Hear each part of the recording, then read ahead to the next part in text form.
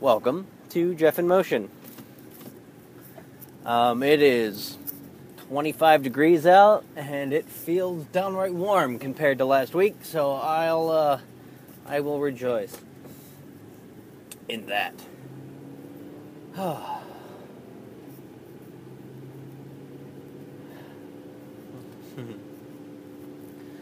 This Thursday, I will officially have been at my job for 60 days. And that's 60 working days, as opposed to just 60 calendar days. And that's when I will have my 60-day review.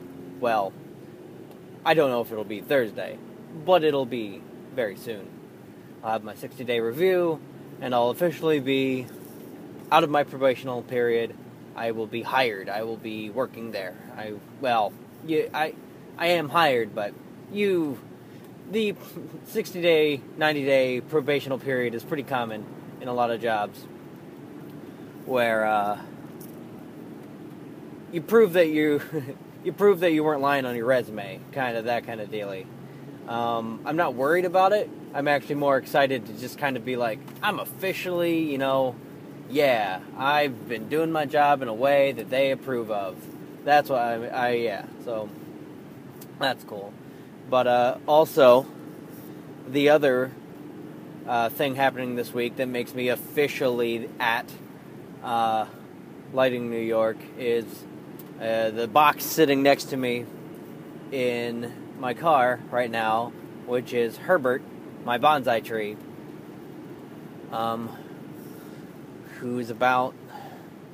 who I got very early into my career at AdTrack. And I believe I bought him as a 5-year-old ficus. So he's getting to the point where he's about 7 or 8. I usually count his birthday around when I bought him. Or around when it's usually around the new year. So he was 5 when I got him. So we'll call him 7. We'll call him, 8. 8. That would make him 8 years old now. I really enjoy. I got the bonsai because I don't know. Probably the hipster in me. I thought it'd be cool. I want. Bonsai tree. That's like a trope in things. The guy who has the bonsai tree on his desk at the office. It's a thing. So I started looking into it, and I really got. And as is common with me. I tend to be either disinterested in something or utterly obsessed. That seems to be the two modes that my brain has. So, as with cigars and loose leaf tea and things of that nature, bonsai trees kind of fit. It fit in that it was in my wheelhouse. And just the art of the bonsai tree, and it's something that I tend to be in a hurry a lot, and I tend to boom, boom, boom, we got to get this done, we got to go, and with bonsai, it is literally can only go at the pace that a tree grows, so it is an art that takes a long fucking time, and I want to at some point start my own tree, start from sapling and form the look of the tree and do the entire process, because that really I want to say this is the bonsai that I have grown from a seed or from a sapling. That's appealing to me. I really like that idea. But for now I'm just I've got Herbert and I like Herbert. But there's, he's got a dead branch, and there's some marks in his bark from the wire that you use to shape the tree was left on too long, So that's what I get for purchasing a bonsai tree online from a company that mass produces bonsai trees. But it also adds some personality to Herbert. He's got that dead branch, and he was infested with ants when I got him, and clovers, which I repotted him this weekend. So I had to try and get all the fucking clover roots out from his roots. And it's something that it's just something I can't do fast. I literally cannot grow and prune a bonsai tree fast. It's something that I have to plan. It's something that I have to, like, once a month, I've got to remember to water him. I can't, like, set something up to automatically do it for me. I've got to prune him, because the art of bonsai trees is something that, the goal is to create what feels to your brain to be looking at a full-grown tree from far away. So the goal is to create a replica tree, basically, out of a living tree. And it's supposed to be almost an illusion that you can glance at this tiny tree and have your brain be tricked into thinking it's a real tree but far away. And it's really interesting. And of course there's a lot of history to it, but you look at the varieties and some of the, like, because there are gigantic bonsai trees, but they're like 2 or 3 feet tall, and like they're almost square. They're like 2 or 3 feet thick, like these ancient bonsai trees that are just awesome, just really, really cool. And I would love to. I'm really enjoying it, and like I've got plans. I'm debating changing, trying to start Herbert as a root over rock tree.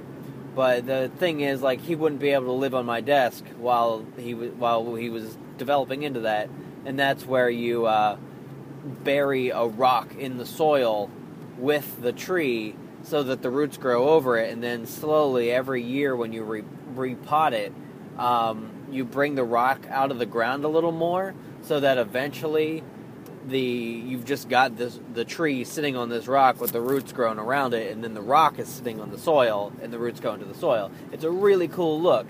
Look up root over rock bonsai. It's great. I love it. So yeah, Herbert is in a box. I'm a little paranoid. I don't want him to fall over in the box. But he's in a box because it's so fucking cold out, and I don't want him to get a temperature shock, even though I did find his roots frozen when I went to repot him because he was sitting on a windowsill that I wasn't paying attention to. And fortunately, the ficus is a hardy plant, and I'm hoping that he's all right. He still has new growth on him, so I think we're okay. I think it was only this last week where it was so fucking cold. I don't think he's been sitting frozen for that long. But his leaves aren't wilting. He's doing pretty well. Oh, Herbert. But yeah. So that, Herbert is coming with me. It's my living thing to decorate my desk. I really enjoy it. And it's something to force me to slow down. Once a month I prune his leaves. And the thing is, eventually, with enough pruning, the leaves start to grow back smaller, which helps with the illusion of it being a tiny, full-grown tree. And, yeah. I like Herbert. I hope that I didn't hurt him when his roots froze. He's been in my life for 3 years now, and I've been doing well. Never been one to have plants, but Herbert's different. I've got an attachment to him. I'd really love to get a flowering tree at some point. Because one thing that I didn't realize until I kind of started looking into bonsai was it could be any tree. Any tree you want, you can make into a bonsai.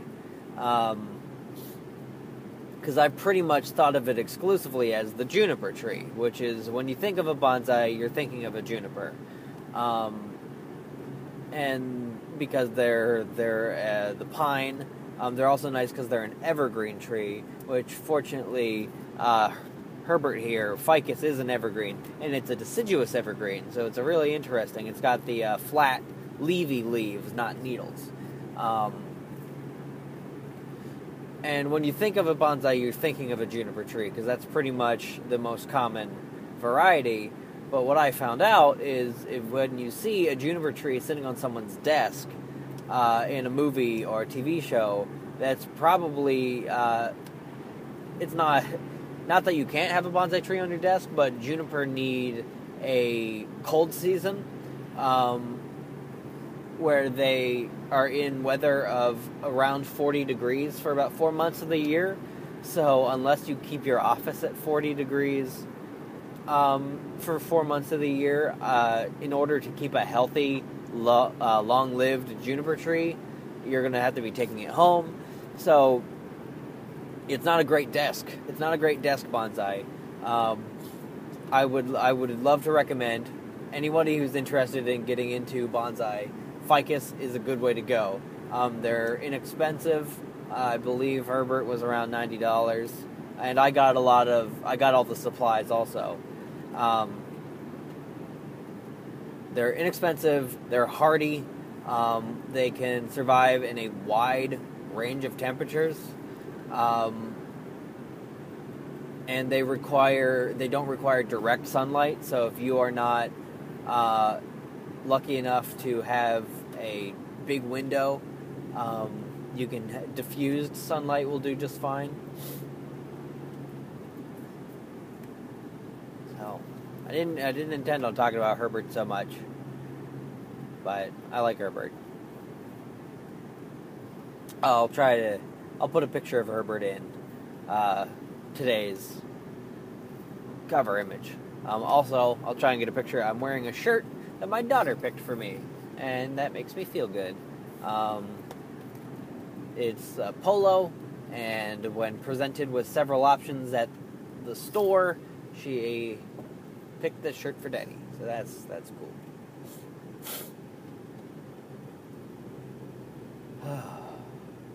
When Mom was this weekend, and it was an interesting one. We had a lot of new faces. It's also worth noting that there was the threat of a snowstorm, and it was snowing decently when it started, but the snow went away during the show. So people who avoided it because of snow, kind of and granted, I do know that it snowed worse because pretty much anyone who drove more than 30 minutes to get there canceled. So I was worried. We had 10, 15 people all the way up until the last 10 minutes, and then a flood of people came in. But we didn't have our usual performers, or a lot of our usual performers, and I was concerned. I thought that it was going to be a real light show, but people showed up, and we had 6 or 7 people, 5 or 6 people that we had never gone up before, so that was awesome. That was really great. And but then something happened around the middle of the show, which has happened before, and a performer purposefully tanked the room, just took the energy way down, and it was... People frequently compliment me on my ability to host, and I'm learning to take compliments, so thank you. But I host, my hosting is stellar when the show is going well. I have not picked up the set of skills to bring a room out of a funk yet, and it's tough. And I'm finding that a lot of it is ability, sheer ability to be entertaining, but a significantly bigger portion than I originally thought was the order in which people go up. And that's why I've started opening the show with someone I trust, someone that I know is going to bring the energy up. And then we do the new people, and then usually take intermission, and then I start with another person I trust. Like, to bring people back, I open up with people I trust.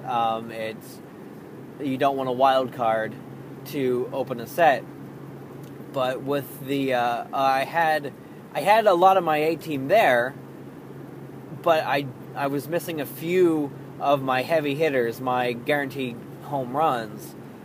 So when we had the room tank, I put in one of my home runs, but it wasn't enough. I needed a couple of them in a row to bring the room back, but unfortunately, I didn't have it, and I didn't have the ability to bring the room back either. So it wasn't bad. Like, it didn't get weird, but also a lot of people ran long. So at the second intermission, like, half the crowd went home. So our last 4 performers went to a nearly empty room, and that made me feel bad because I just didn't run the show well. I didn't, and not that I did a bad job, but the show was run poorly. Like, so the next open mic, we've been talking about it for a long time. We're implementing a light. You get 10 minutes, then you get a light, then you get 5 more minutes, and then I'm interrupting you. That is going to be how it works. I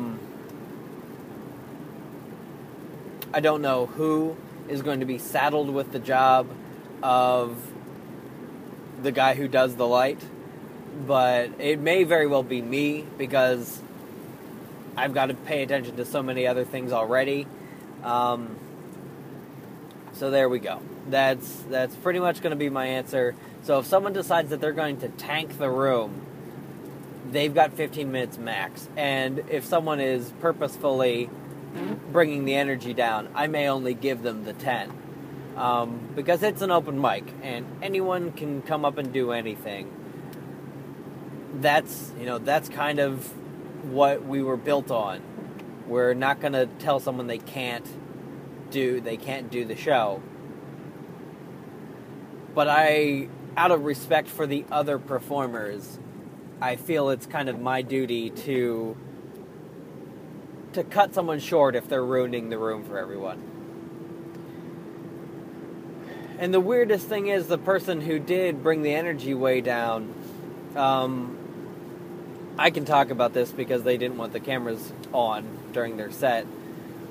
Like, they were saying interesting stuff. They were talking about the government and money and things like that. And while they were semi-valid points, presented in a rather psychotic way, a lot of it was thanking us for having the show itself, which is great. Like, someone who really truly values what we do. Just the thing is, it was kind of screwing over the people going after him, which is very unfortunate.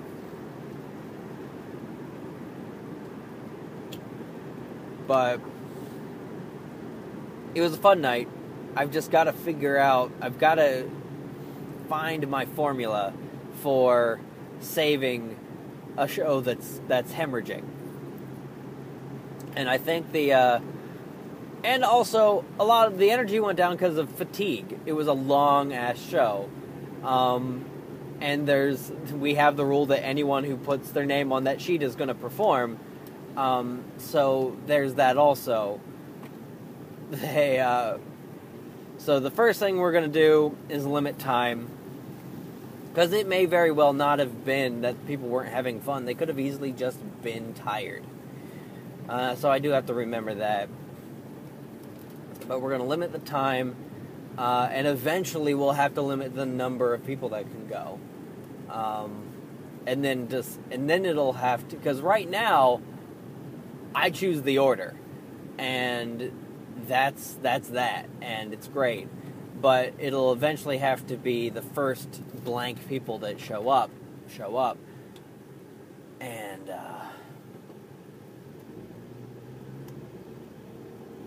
while I'm looking forward to being that popular, I'm not looking forward to making those decisions, deciding who can't go up.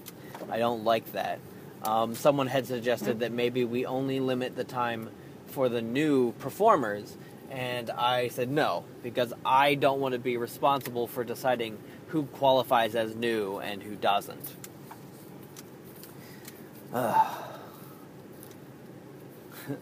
It's not as effortless as it looks up there. And it only looks effortless because I'm very laid back about it, but the actual performing for me, the talking in the mic, that's effortless. The keeping the show running well is not.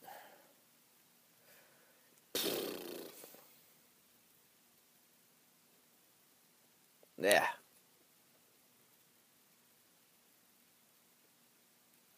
I gotta go put Herbert on my desk, so that'll be good.